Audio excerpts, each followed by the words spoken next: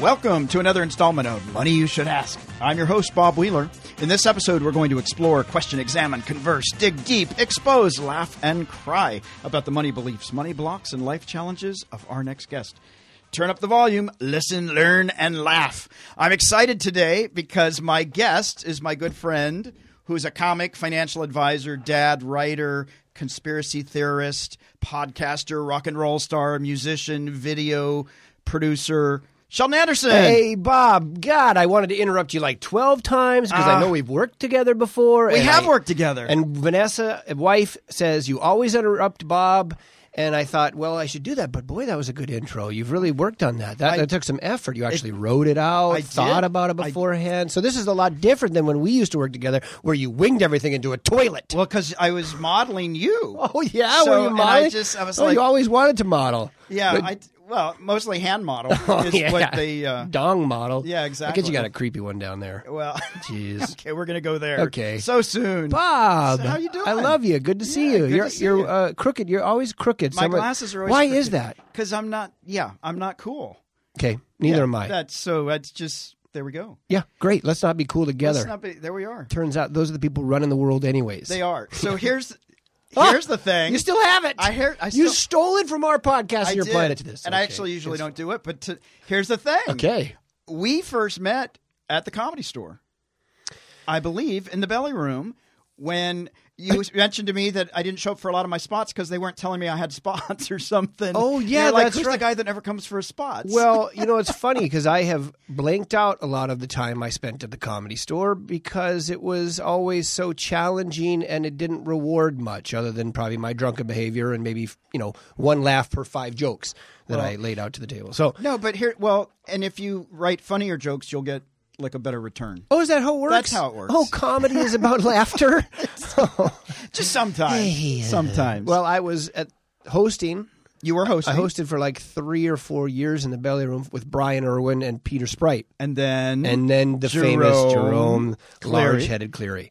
And he listens to every one of these, by the way. So well, good, because he's a great guy. All right. He has a giant head. He knows these things. What do you want from me? I mean, there couldn't be so much dynamism in his brain if it wasn't so physically large. There you go. Yeah, absolutely. And now you're financially advising people, or you're selling. Kind of. Well, you're advising people to buy gold. I told an old lady today that was nervous after we'd done a transaction, and that's typical with me with women. That they're usually nervous. I was like, don't worry, it's in. It hurt. It hurt me more than it hurt you, young lady, who was 85, which is also fairly weird. Well, that's young for you. Mm-hmm. Yeah. And she was like, well, I'm not sure if I did the right thing. Every 85-year-old woman I talk to sounds like Katharine Hepburn. Yeah. And I said, ma'am, Golden Pond. what you've done is you have set a tangible trajectory away from a financial crisis, and it's a lifeboat going in the opposite direction of a possible debt bubble that's here. And you see that debt bubble, yes? Yes, so you're okay with this trajectory going the opposite direction, meaning setting an intention out in the future for finances. Does that make sense? And she felt pretty confident. I thought, man, that was a lot of bullshit I just laid out there because I made some money off that lady. Boom, chicka, yeah, I'm making that cash. You just put her on a lifeboat and you filled it up with a bunch of heavy metal. That's what I did. So she's going to slowly sink. sinking. The boat is going to sink. That's Congratulations. Yeah. Yeah. And then somebody will find the treasure at the bottom of the sea. That's why I said, sunk you, old lady. Yeah. Oh, my God. So it is financial advice, turns out, although parameters at the firm would say don't give financial advice. Right. So you kind of walk around it. So yeah, it would be contrarian financial advice. Basically, you say to people, here's where the problem is. 08 never solved, debt bubble. All right. Here's where your options are. Bonds, stocks, cash. Not good options. No. And then that's it. Does this get boring? Is this some people? The old people love it. Is this podcast about finance? But what I want to ask you is, do you still sell EBITDAs or whatever those things are? You know what's funny? VEBAs. Voluntary employee benefits. Get a No, VEBA. because it is so funny you mention that, because the other day I was talking to a guy who used to sell them about 10 years ago when they were like all the rave because you could carve out benefits to the like 1%. You got a VEBA. Yeah.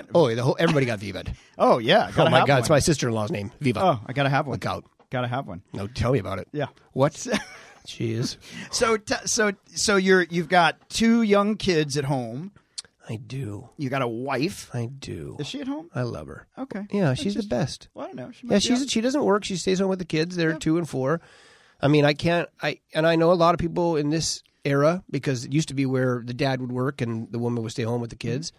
I have made that possible for her. She really loves it. Cool. I'm very proud of the fact that my best friend, Vanessa, is at home with my best friend kids, and that they're having a good time. Today, every day, they do something super phenomenal, and I'm super happy that I can do that. I guess that, in a nutshell, probably summarizes the majority of the reason why I moved away from comedy and trying to make it big and to something more stable, was because stability gives me happiness, especially if I'm providing that for people who need stability, and I think kids need that. So have a stay-home mom to me is like a big deal. And do you, I know they're 2 and 4, do you ever talk to them about money? Do you actually talk to them about like a choice of, you can't have the panda because you got to, Yeah, 100%. Yeah. Like, how does that conversation go? Well, obviously, it's a point-by-point basis, but one of the things that they know is you got to earn money to have money. You don't just get it. And so that's why Dad goes to work, because they're sad when Dad goes to work. And I'm like, yeah, I'd be sad too. I'm amazing. Bob, can you swear on this podcast? Yeah, well, I can. Okay. I mean, maybe you can't. Well, fuck that. Okay, well, I'm just checking. Okay. I don't know what you're able to do. Well, I'm able to do whatever I'd like, I suppose. Oh, I guess so. I'm out of here. Wow. Just kidding. Just see that? Ooh, you got a little nervous. Wow. A little butt pucker. It wouldn't have been unexpected, That's true.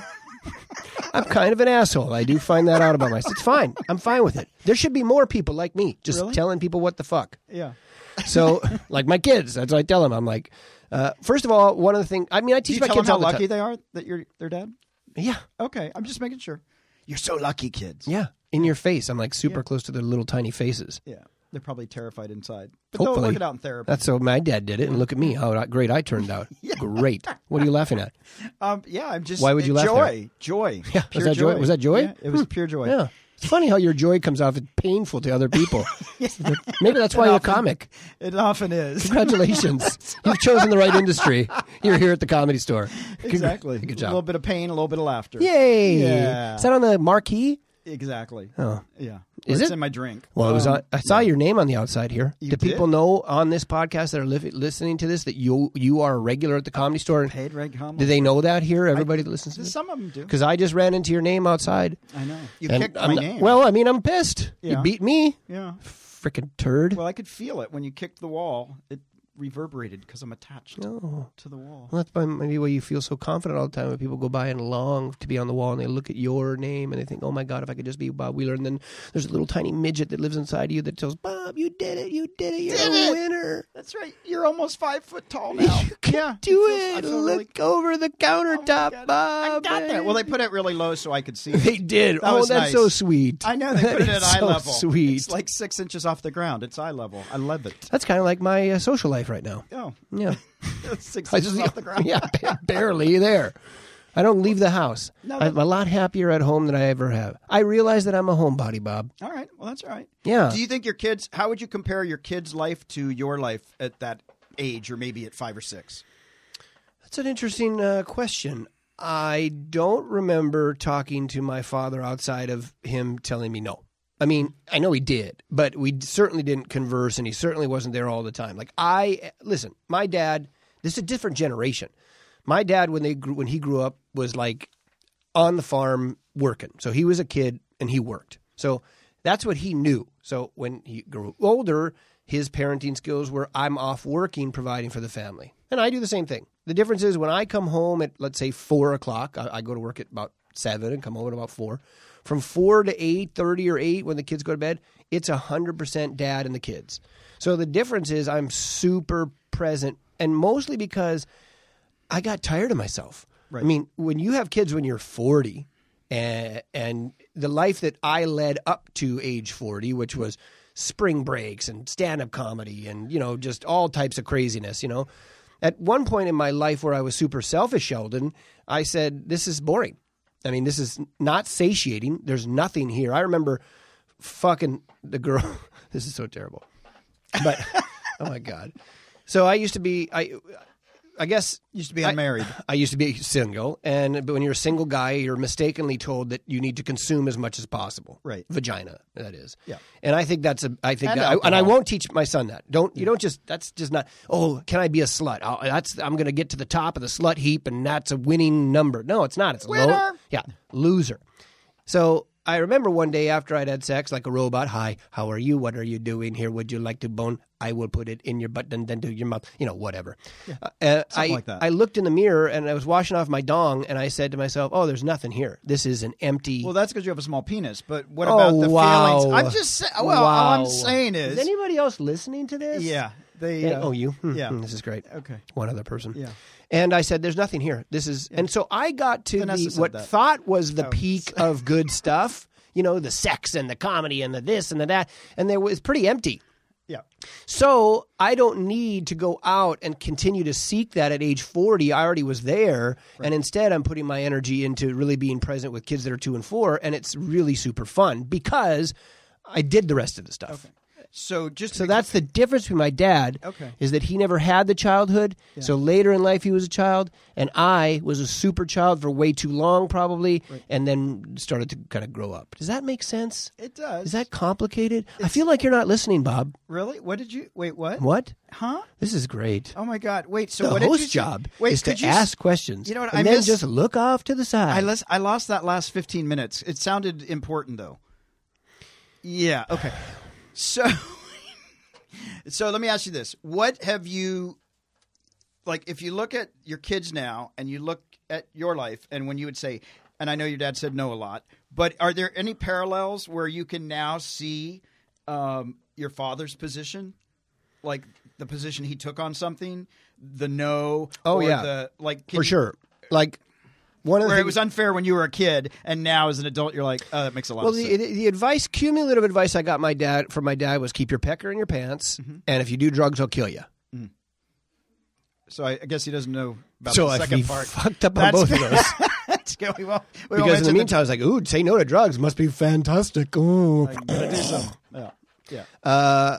But I can see what he meant. It just was out of context. You need to have a relationship to impart information to young people. You can't just go, I told you so because I told you so. Yeah. So can I see his point of view on those things? Yeah, but I think maybe they're a little bit more massaged, Right. My dad was a great guy. He was a super provider. And what my dad did, which I want to do for my kids, which is a tough line, is are we friends experiencing life together, or is this a parent-child scenario where I have to tell you what to do and you have to do it because you have to listen to me? Obviously, you need both, right? Yeah, you need both. I think you do need both because absolutely. You can't just be friends and then not have. Mm-hmm. So we were friends in that we all did things together all the time, but it was basically doing what my dad wanted, and then we were along for the ride, which made like really cool. We'd go camping, we'd go fishing, we'd go hunting. I never liked any of that shit. Like I was like, why are we outside killing a deer? This sucks. Like I'm cold and this sucks.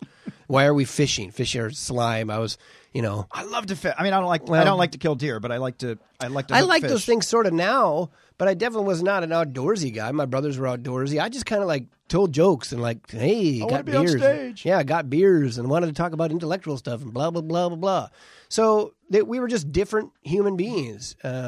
So did your folks set a standard of we have an expectation that you should live a certain life, you need to go out and be productive, you need to everybody should work hard and put your nose to the grind? Like what kind of messages did you get as a kid? Did you follow that advice? Yeah. And good question. I think that that was a timing thing from where I was from more than really my parents' expectations. I set a super high standard for myself and I don't know why.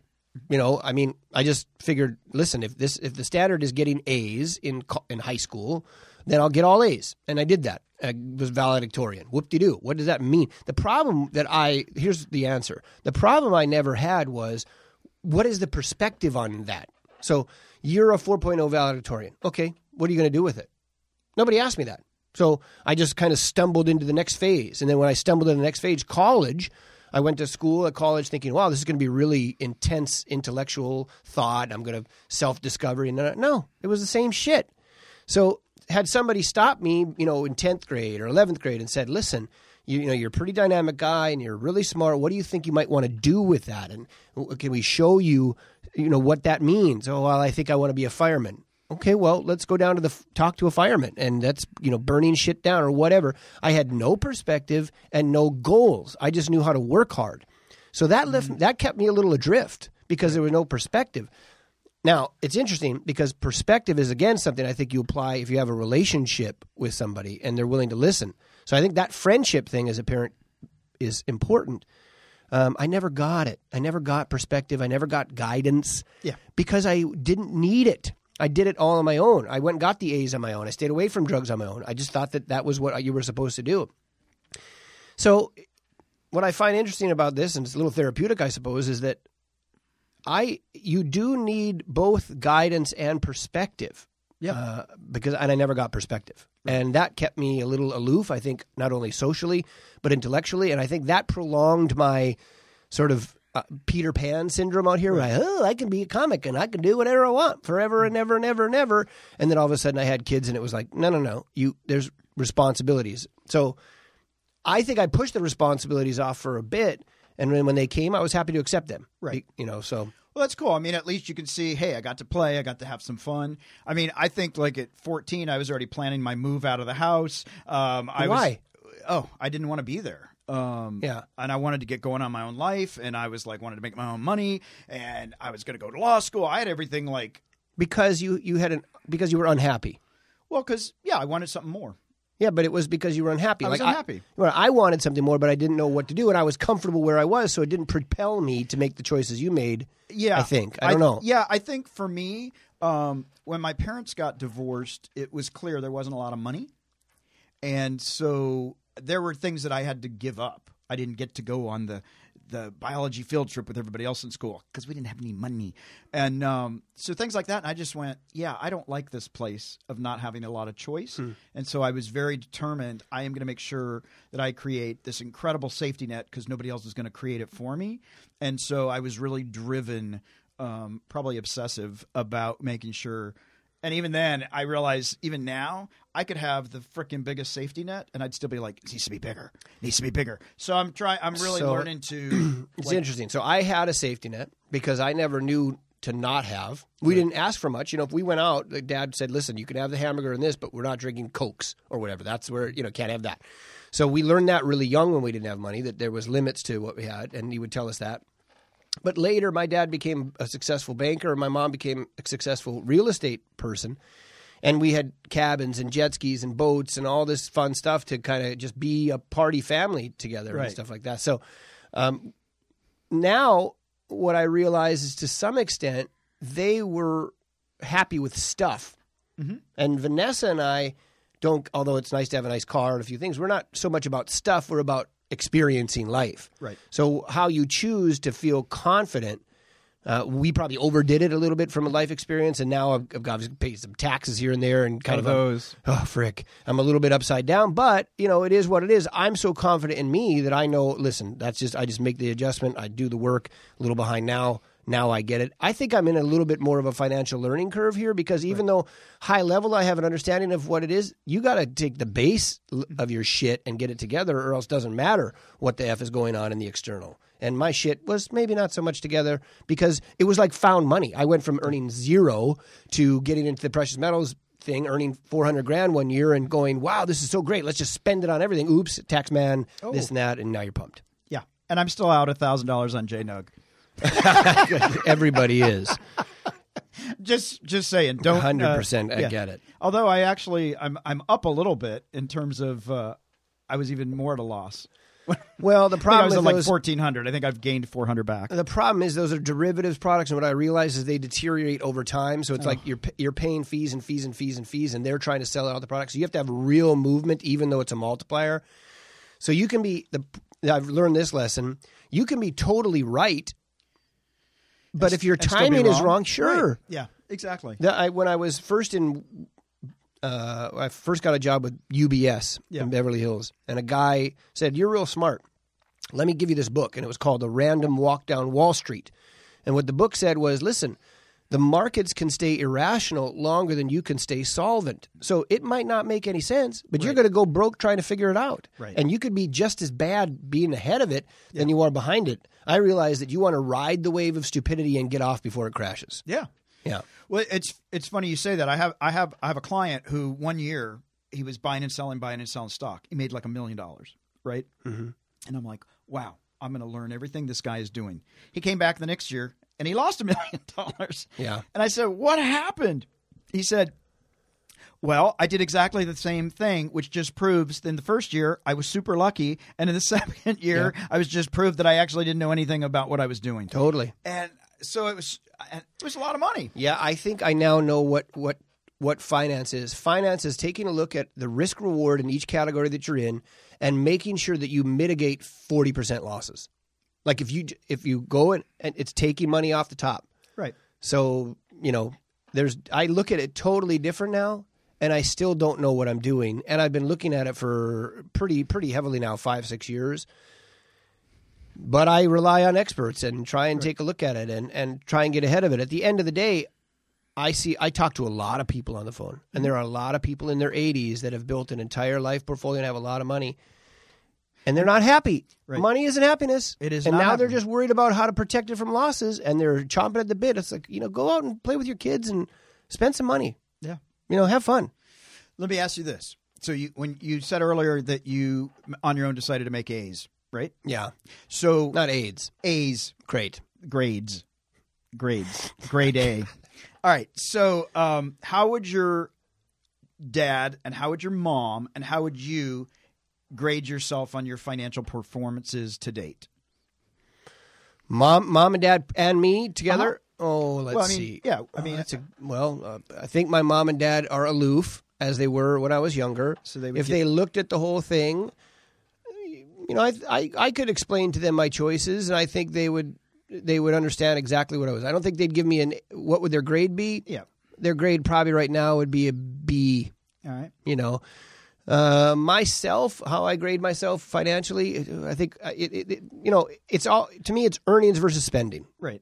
Earnings, I'm doing very well. Okay. And, spending, I could do better. And that's what I've been doing is say, listen, this person that comes in and takes care of the kids and is $1,000, $1,200 a month, she got to go. Yeah. And this, that, and then, and it's also a temporal thing. There's going to be costs that come in. Like right now, we have got costs for the kids that will go away once we put them in these charter schools and stuff. Yeah. And like food and like stuff like not that. Not food, the cost of like the monthly, send them to these little schools before in the TK and all this bullshit. So these are costs that are coming up that, it is what it is. What I grade myself on right now, oh God, C+, depending on spending needs to improve. Okay. That'll move my earnings up to B or B. So probably similar to what my parents would think. And what would Vanessa grade you? Well, I think she thinks I'm fucking awesome. Yeah.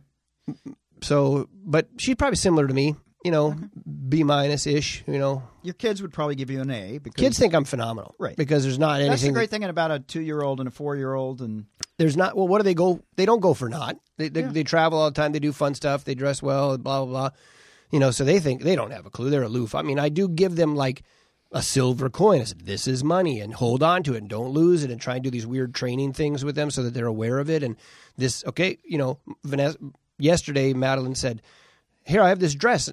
You're selling me that you're making this dress. I said, no, I produced the dress. I'm going to manufacture it and make it. No, I just get it from you. Okay, so I have a retail store and you're selling it to me. What's my markup and stuff? I actually do weird stuff like that all the time. Yeah. Because I think it's important. Yeah. I was very bright. I didn't know what. You need financial awareness is completely different than social and etiquette and smart and all this stuff. It's a grounding in mathematics and simplicity and supply demand, and it takes an awareness of that. And I want Madeline to have that and Miles to have that both, for sure. No, that's cool. It makes me laugh because I'm thinking about when I was a kid, we worked really hard to get our allowance. And then our parents would take our allowance. Oh, really? I mean, like, where'd my money go? Yeah, I borrowed that.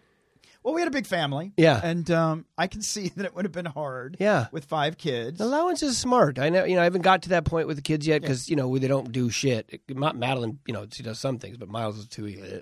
He's got to play his guitar. He's the best, dude. Yeah, the kids are the best. It's the best. What is there when you go out with the family and you go into a store or like when you're getting ready to do a financial purchase? Is there is there like a mantra that comes up, or do you take pause and say, well, we've got this much in the bank and I'm only going to spend, like, do you have a budget when you go out to go to the store? Now there is. I mean, I think I came from, what happened was, like I said, I sort of hit the jackpot a little bit, and then I got apathetic, and the earnings came back, or came down. The spending kind of stayed the same.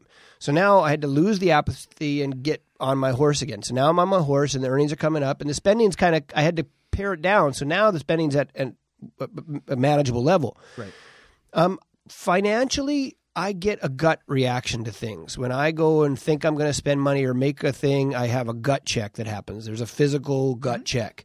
And so I check that gut check as much as I can against financial reality. I was going to buy, for example, today, a vacation package just to Mexico. It was all inclusive because it was on Travelzoo and it was a cool place, and I might still do it when I get home. I don't know. But I wasn't going to do it time-wise because it didn't make sense unless today I did well financially, and today I actually made a bunch of money. So now am I still going to do it? I could do it easily. Like I had today was a good day for me. I made $14K. I had this other thing come in that made my credit limit pop and all this other stuff. And so it was like money is good. And normally I would have for sure said, let's take it and do that. But now I have to apply it against, like, what does that mean for time away from work? What is that? How does it expense? What does it really mean expense wise? Because I know this is only $1,500, but then to fly the kids out there's $3, so that means it's going to cost me $10. So yeah, I really got super high about 4 or 5 months ago and sat in the backyard and just thought about finances. And the mantra was, you need to do two things. Number one, focus on your earnings, and number two, take care of your outflow. So you need to work on both inflow and outflow. And I wrote it all down, and then that became my mantra, and I've been applying that because it was a little out of control, to be honest. Yeah. And how, in today's, with everything going on and the money coming in and stuff, what safety net are you building for your family? Like right now, are you consciously like putting away funds? Are you focused on that? Or are you mostly focused on, I still want to have the experiences and I trust the universe a bit? Or like, yeah, it's a good question. I mean, so part of it is the job that I'm in, because I'm selling into a job that the worse the economy gets and things get difficult for people, the better off I'll be. Right. So that's just the nature of the place that I've put myself in for the next 3 to 5 years. That is its nature. I'm doing secondary stuff where I'm looking at different options to see, okay, can there be a branch that branches out and there's another earning level? Yeah. I'm doing the retirement funding at levels that I can. Last year I didn't, but this year I'll max it out again. And then I've got the shore of, $500,000 in case I shit the bed and die, that they'll go off. And then, of course, my family on that side, there'll be some money coming in. So they're okay now. And it's a great question. I don't know, Bob, if where I'm at on, is it a future or is it now? Yeah. I think really right now it's stopping the bleeding to some extent, because I just shot my wad the first year basically. Right. So yeah, but I'm always thinking about the kids. I think part of the thing I was thinking about this before the show because I didn't know what we were going to be talking about, but I want to set the kids up not so much financially, but emotionally and from a financial awareness perspective, that if I die, I can set them out in the middle of fucking Kenya and they can take care of things because they'll have an awareness of what's the risk, what's the reward, where's the benefits. They'll have a super awareness. And I think that is completely invaluable. It's not about what you give them financially. Right. It's about the tool set. I'm going to give the kids a sick-ass tool set. That's cool. Yeah. Cool. Thanks, Bob. I like tools. Tools are cool, man. Am I a little too serious today? I mean, this is like financial. I don't know. Yeah. No, I mean, sometimes we have people that, crack jokes and do funny things, but we don't have to do that every time. I think I've become so much more direct now that it's like I'm a dad, I'm in finance, and it's like you want to ask, I think, and to be honest, the stuff that I talk about as far as like setting the kids up, it's well vetted. Yeah, no, for sure. Like I've thought about this stuff. It's not, without consequence. But do you miss being on stage? Do you miss performing? Do you miss the creativity, making your music videos? Yeah, it's a good question. I think if I did, I would do it. Meaning if I missed it so much, I'd apply the energy and time towards it. Right. It's a risk reward there too. Yeah. The risk is the time away from the kids. Yeah. The reward is not clear. Yeah. Right? What is it that I was going for in the first place? Right. What is it? Self-aggrandizement? I know. To get my word out? If I wanted to get my word out, I'd build a Twitter profile and really start working on it. But every time I even go to make a tweet, I'm like, this is silly. twit. It's just silly that everybody gives a fuck about all this white noise when the beauty and simplicity of love is in the interpersonal relationships right next to us. Right. What is the fucking point of the rest of it? We keep going over there instead of staying right here. Gibberish. Time waste.